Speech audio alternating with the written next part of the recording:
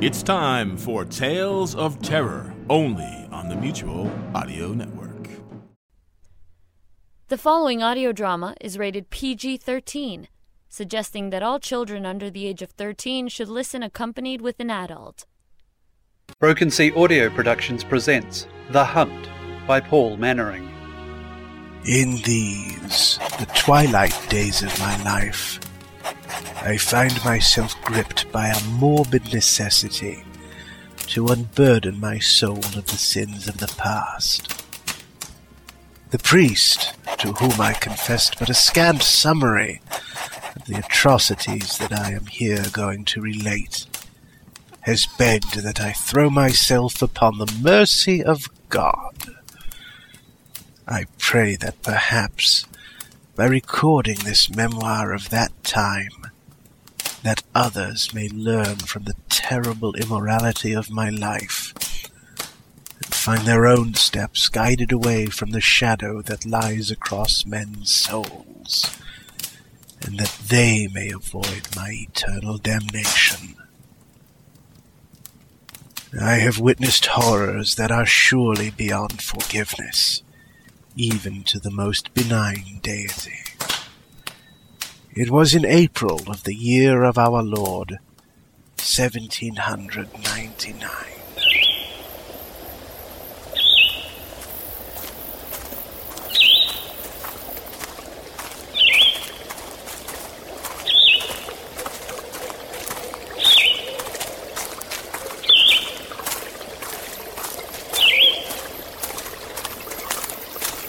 Oh, surely there are no tastes which are unwholesome.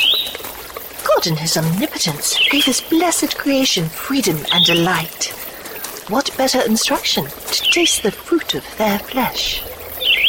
Ooh, your philosophy would make a bohemian blush, my dear. But I must concur. The fairest fruit of Eden's grove would be as ashes compared to the delight of your barely contained cornucopia.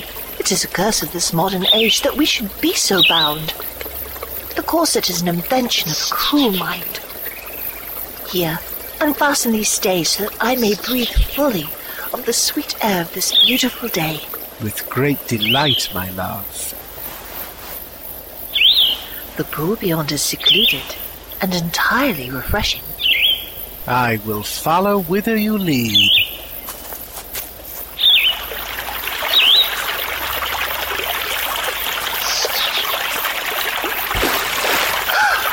Oh, that chills to the core, but it does but stoke the inner fire.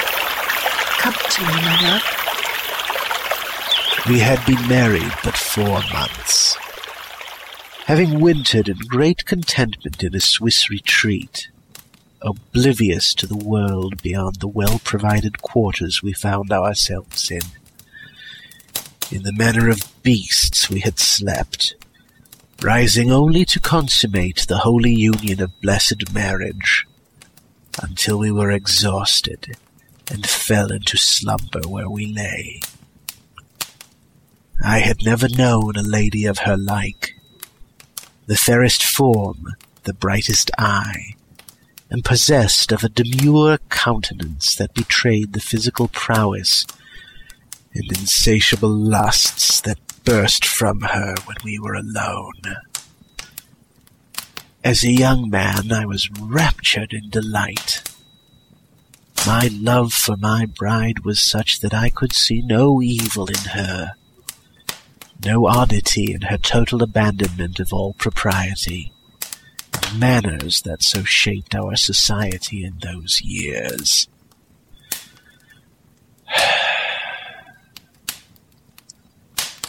After an exhausting 8 weeks of grave education and the loss of all innocence, we returned to take up house at my family estate near Lark's Bridge, an ancestral home encompassing village, farm, and forest dark and primordial. I was proud to take on my role as the lord of the manor in the wake of my honored father's passing. All desire for the physical connection between man and woman has long left my body. It is only with a historian's detachment that I relate the details now. She was unbound, a beast of passion and delight.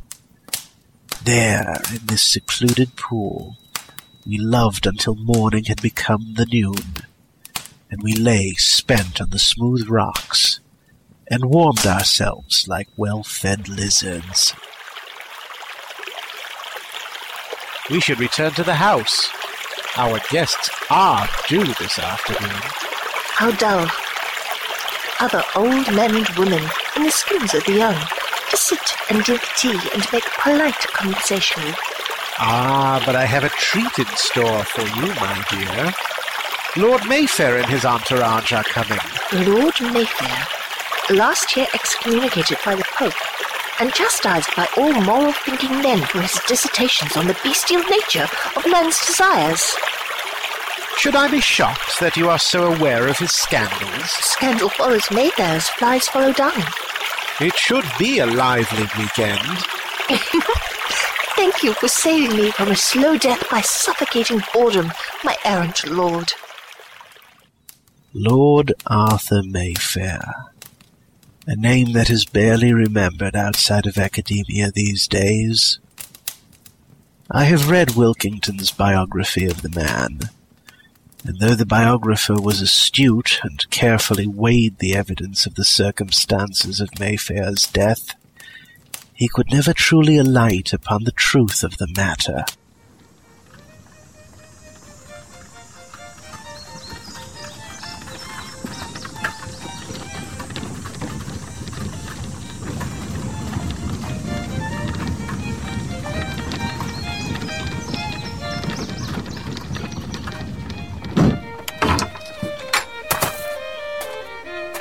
My dear Mayfair, delighted to see you.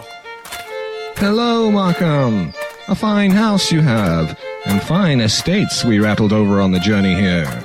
I would like to introduce you to my lovely wife, Lord Mayfair, Lady Markham. Charmed. Good day, sir. You are most welcome in our house. And this is Clarice, a maiden of such purity that Milo had envisioned in his poor attempt at creating perfection in the Venus. Though I can assure you her air of innocence is purely a charade. Come, my dear Clarice. Let us leave these men to their talk. My lord, I am honored to be here. I never thought I would see the day when you fell into line with society's demands, Markham. What ransom did you refuse to pay to have your independence so cruelly torn from you? Not at all, Mayfair. Married life is its own reward. My bride is a fine specimen of ladylike nobility by day, and an insatiable succubus by night. Only at night? My dear fellow, I grieve for your newfound abstinence. I am not left wanting, I can assure you. Now tell me more about this Clarice. A master of charades, you say? Indeed, one of my father's bastard offspring, raised by her mother's family after her death. She has ripened well in the warmth of their sensibilities, but the core of this fruit is rich and dark as the soul of the one who spawned her. But you are connected by blood? And what of it? She had already made me her latest trophy before I discovered her parentage. I would dare any noble family to accuse me of impropriety when they marry their cousins, and sisters are traded as broodmares. You continue to push the boundaries of good taste, Mayfair. Civilized behavior is but a farce. Men think and act in two different ways. Only the restraints of our cultured ways prevent us from truly saying what we think and feel. Which is indeed what separates us from the lower beasts. Nonsense. The beasts of the field are honest and pure. We lie and practice deceit behind our powdered faces and wigs. There is hope for man as long as some are intent on good works. What good works? The priests steal from the poor and grow fat on the fear of their flock. The wolf, at least, only takes enough to satisfy his immediate hunger. To truly become closer to whatever force is lord of creation, man must shed his current skin and return to a pure state. Chapter 7. Ha! Of course you have read my treatise. Yes, and I hear it has been condemned in the House of Lords. And demand for it, since that apoplectic speech by the Earl of Darlington has outstripped the capacity for production by the printer. You do not seriously adhere to this ideal of a return to a more natural state? Of course. As a philosophy, it encourages purity of thought and acceptance of the natural order of things. Take, for example, the legends of children raised by wolves and other beasts. They are strong and completely free of the shackles of the civilized world. It is only when we draw them out of their natural state, dress them, force them to eat with fork and spoon, and attempt to educate them that they grow sick and die. For a number of reasons they are lost children. It is with the best intention that they are taken into care and nourished, and brought back into the fold of God's children. And does not God love all his children, even those whose manger was a wolf's den? Yet Romulus and Remus founded the greatest city of the ancient world. Suckled by the she-wolf, they went on to form civilization in its earliest incarnation. The Rome you speak of was not what was intended. Those two had strength and cunning. They were great warriors, which attracted others to them. This is what made the city, not their own desire. They would have lived wild if allowed. And what chaos and disorder would the world be in now if history had followed your preferred course? A delightful state indeed.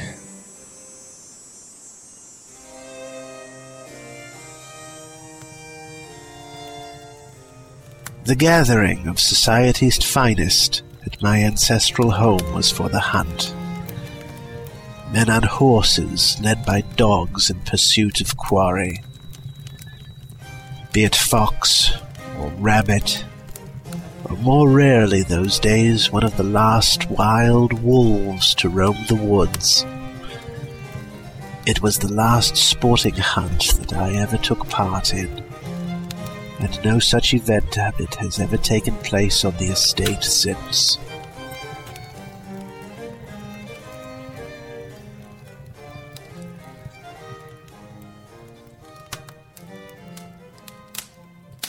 Will you come to bed, my lord? Soon, my dear. These letters need to be finished. You will strain your eyes writing by the moonlight. Let me light candles for you. No need, my sweet. The glow through the window is more than sufficient to illuminate instructions to bankers. Love poetry would be more suited to being composed in such ethereal light.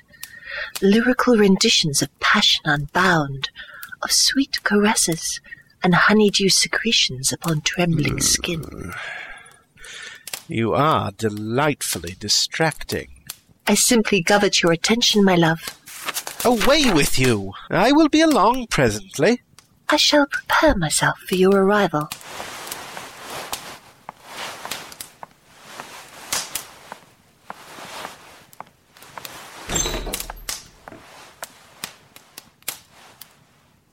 Movement beyond the glass caught my attention. A lighter shadow against the silver glow of the full moon's wash swept past on the edge of the cultured lawn below. I rose from my chair and pressed myself to the window, fumbling for its catch and opening the pane wide to see more clearly. A shape, not man, yet not dog, slipped into the deeper darkness. If it travelled on all fours, I could barely guess. It made great speed with a loping stride, head low and forelimbs reaching, while rear legs drove forward. The vision lasted the merest instant, and the creature vanished into the woods, leaving me stunned and perplexed.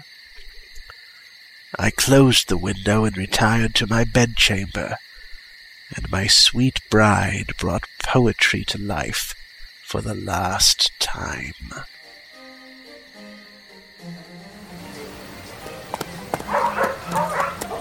Crookshank, is all in readiness for the day's hunt? Indeed, my lord. The dogs are ready, and I've had report of fox spoor in the woodland. Thank you, Crookshank. Where is Lord Mayfair? I inquired of him before dawn, sir. Lord Mayfair requests that I pass on his apologies. He will not be joining the hunt this morning, but asked that I pass on his encouragement for much chaos and disorder to be wrought upon nature, my lord. And so we shall, Crookshank. So we shall. You may sound the horn.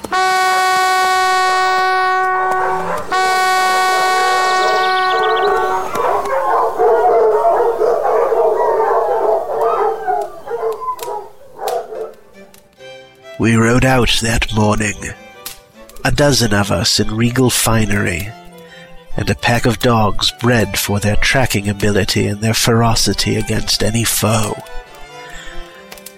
Beaters and woodsmen were working the woodland undergrowth and fallow fields of the estate, driving any quarry into our path. The hunt was an intense affair, and in reckless pursuit of an unseen fox or hare, it was common for a rider to be unhorsed. Such an accident was widely accepted as a contributing cause of my own father's ill health and subsequent demise. My bride approached the hunt with the same delighted and determined passion that she approached all matters of the flesh. She rode beside me, her face alight with excitement, as she kept pace with the swiftest horses and men.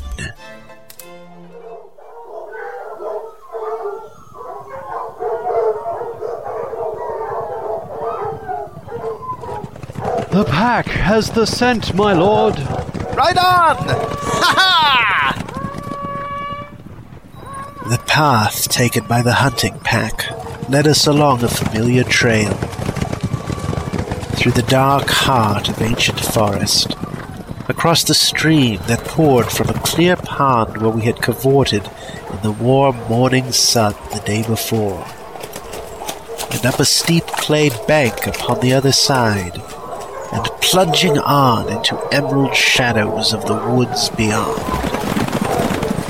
To my left, a fellow was unseated at full gallop, and swept from the saddle by a low branch, as one would brush a crumb from a coat sleeve.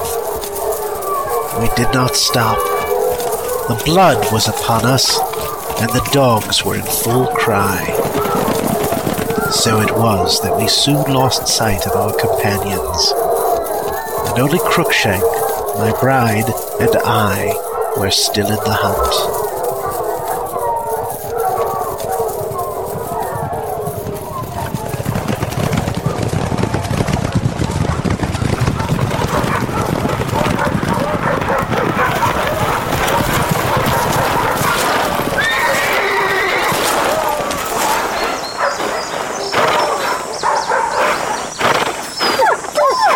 God's name?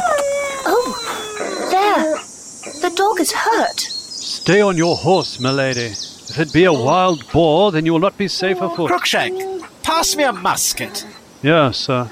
Primed and ready, my lord. We rode on, slowly now, picking our way into a copse that the dogs had blundered into. The screams of the dogs had ceased. The silence roared in their stead.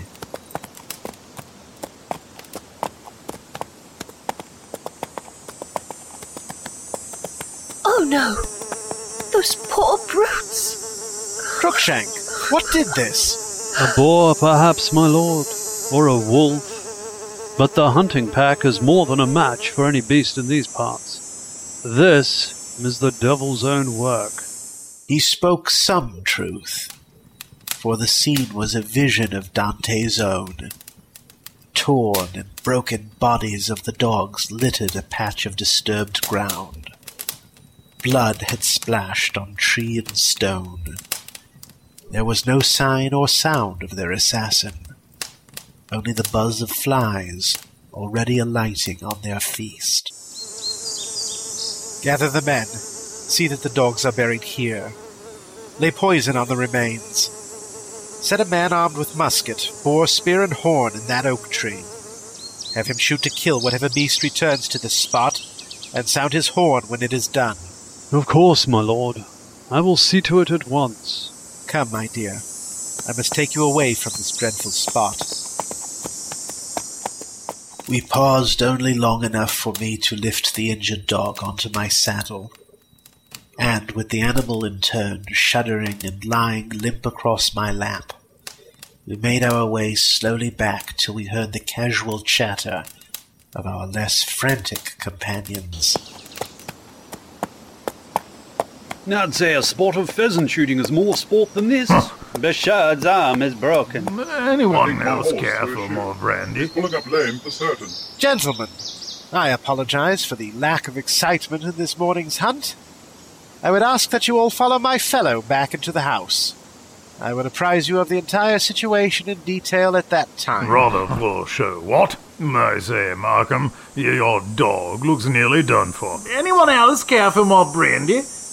We returned to the imagined sanctuary of the house. My guests made themselves comfortable with food and drink. It was agreed that in the afternoon they would partake of the other pleasure my estate offered, the pheasant shoot.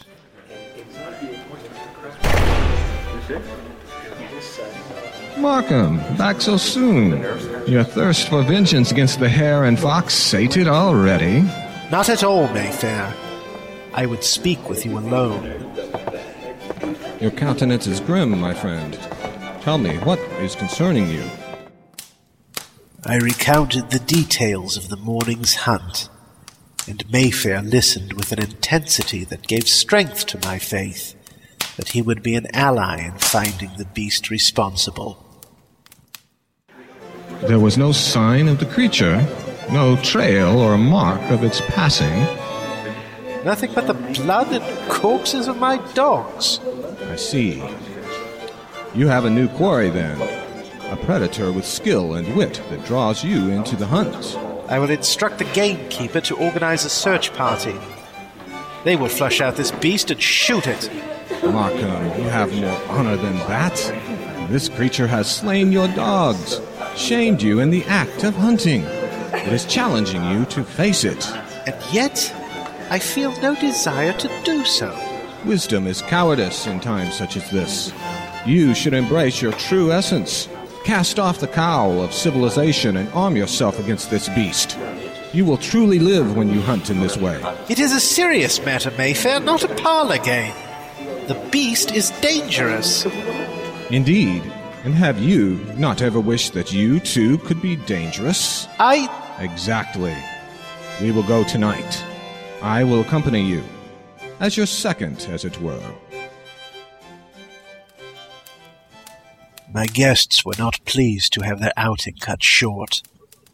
I had them placated with brandy and promises of a grand party once the matter of the slain dogs had been resolved.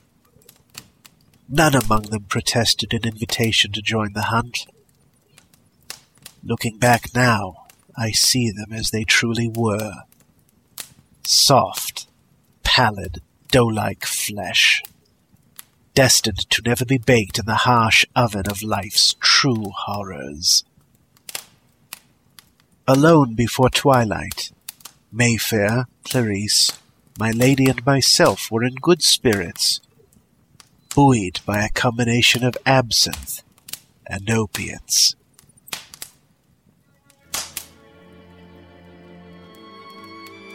They say each man has an animal spirit that walks with them. And woman? Of course. The animal spirit, a totem they call it, walks with the female as well. Mayfair is very fond of the female, as he calls it. I admire the strength of females. It is the lioness on the African grasslands who hunts to provide for her cubs, the she-wolf who nurtures and kills for hers. Men have no purpose but to sow the seed of new life in the fertile ground. I do believe, sir, that you just compared us with a field. Indeed, my dear. A luxurious meadow, heady with the scent of spring flowers and grass so rich and verdant that you can hear it growing. I partook of the emerald liquid and the other substances that Mayfair generously provided. He had a pharmacopoeia of herbs and fungi, all of which he declared would open the mind to new experiences. The waking dream that followed haunts me still.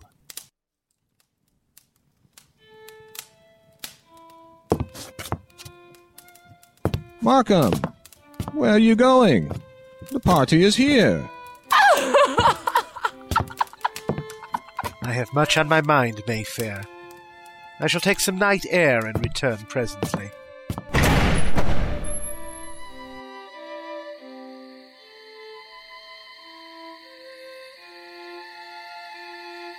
The night was clear and the moon full. I have always considered myself an educated man, and free of the whimsy and ignorance of superstition. But I could not help feeling that the silver disk that glowed overhead was somehow a portent of unease.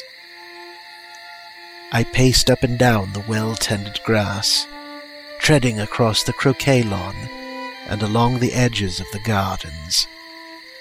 I did not venture into the darkness of the woods, though my head swam and danced with the absinthe's caress. I felt surer of myself an hour later when I returned to the house.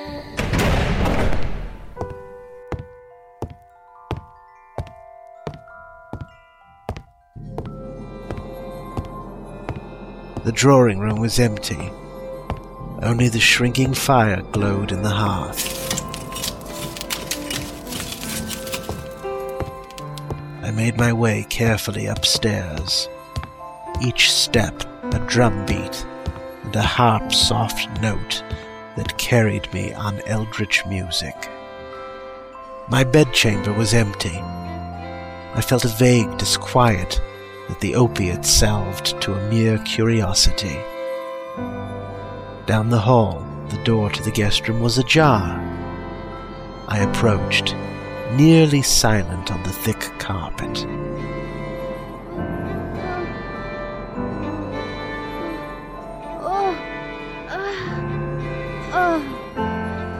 Moonlight, sharp as a silver spear, pierced the window and cut through shadows.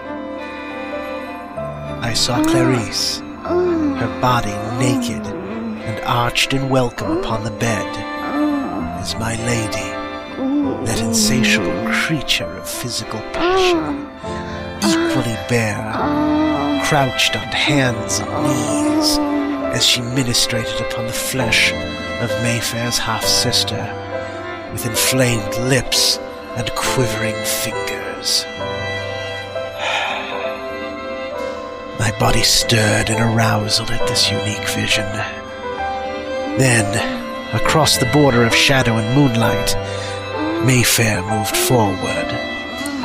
He was behind the coupling sapphic pair, and his hide was as hirsute and terrible as the ladies were porcelain and delight. How this menage a trois had come about, I could not fathom. Mayfair entered my bride with a bestial growl, and she echoed his pleasure. I wanted to cry out, but in protest, in shock or in delight I could not say. My throat was clenched shut, choked on the feeling of horror that rose as Mayfair rose against the buttocks of the woman before him. His face twisted, mouth opening, teeth bared and sharp. His form caught darkness, but not light. Thick hair that waved like black grass lay in a pelt across his shoulders, rose and quivered, a bestial form that migrated from somewhere beyond perception to just beneath his skin. And There it darkened the air around him and turned his eyes the color of urine and blood. Those animal eyes met mine and held me as he writhed against the woman who had vowed faithful monogamy. I did not feel the rage of the cuckolded husband. A cold knot of fear swelled in me as I faced something that I could not admit to understanding. The mesmeric gaze was broken, but Mayfair's progressive metamorphosis saw his fingers become tipped with claws that streaked the soft marble flesh under him with red. Stop! Unhand her, fiend! The creature sprang from her as I snatched an antique pike from a displayed suit of armor standing sentry in the hall beside me. I pursued the beast across the space of the chamber. Rage leapt through the window, vanished into the night.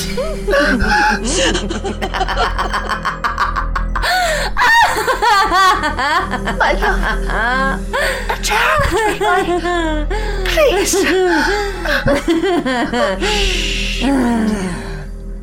All is well now. I am here, and the beast is gone. But he has what he wants.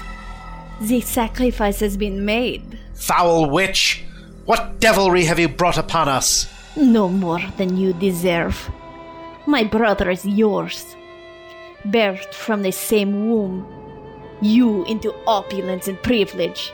He into darkness and despair. My mother has been long dead, woman. You speak in riddles and lies. Do I? Did you know she had traveled in France? While your father attended to his business affairs, she conducted an affair of her own.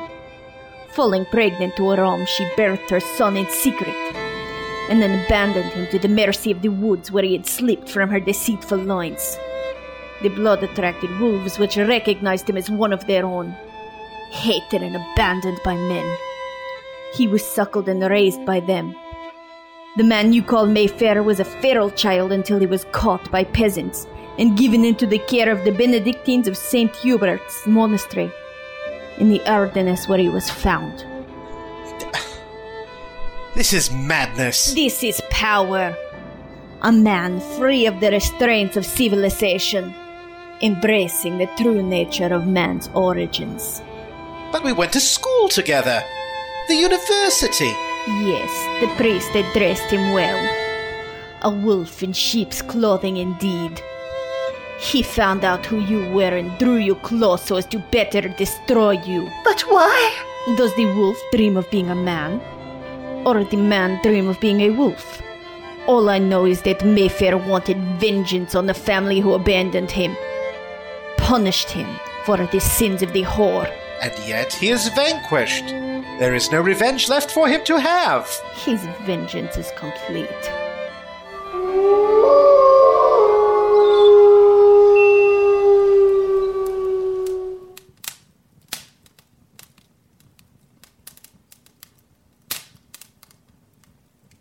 The events of that day and night haunt me still. The twisted shape of Mayfair. Was it a play of shadow and drugs that gave an illusion of a horrific form? Had the culmination of his obsessive quest for revenge twisted his countenance into something not human? Or was he truly changed by the circumstances of his raising by the wolves of the French forests? The assault and the horror of that night cast a pall over our new marriage. My wife withdrew into herself and recoiled from my touch.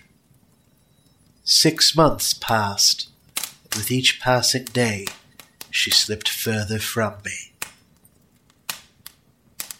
I spent my days and nights scouring the woodlands, seeking spoor or mark of the presence of Mayfair, always gripped with a paranoid surety that he watched, gloating from the shadow of night-clad trees. Secrets can only be hidden for so long, and it became clear, even to my untrained eye, that she was with child. This then was the culmination of Mayfair's revenge. His offspring twisted and coiled in my wife's belly. A child that could not be human, could not be suffered to live. She did not resist me when it happened. I appeared before her, a woodsman's axe heavy in my hands. My bride looked into my eyes, and for the first time in half a year, I saw hope residing there.